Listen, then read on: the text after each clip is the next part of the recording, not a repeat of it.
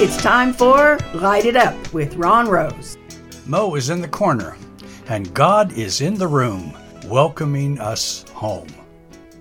She came in the coffee shop dressed in flight attendant garb. It was American Airlines all the way. "Where you headed today?" I asked. "Oh, I'm going home. Home. I can't wait," she replied with a smile of eagerness and delight. And as she picked up her coffee, I said, "I love the sound of that word, home. It's warm, I think." "Yes," she said as she walked out the door. After a bit, I found it on my playlist, Homeward Bound by Simon and Garfunkel.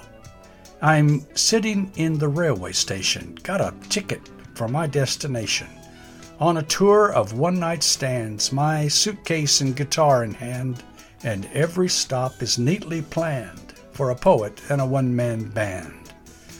Homeward bound. I wish I was homeward bound.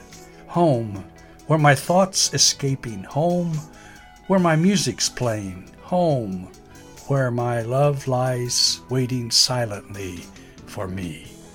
There's no other word like home. The dream, the fantasy, the expectation of love waiting silently for me. It's the mystery of family, the real one, the one where we belong, the family we are thankful for, in spite of our imperfections, misgivings, and disagreements. Home is a longing word, filled with stories and people, and yours is like no other. Muse a bit. What do you cherish about home? Jot down your thoughts, dig deep, write and rewrite before your thoughts escape you. In a few days, write more, edit, and write again. Then, on Thanksgiving Day, read your homeward bound words aloud.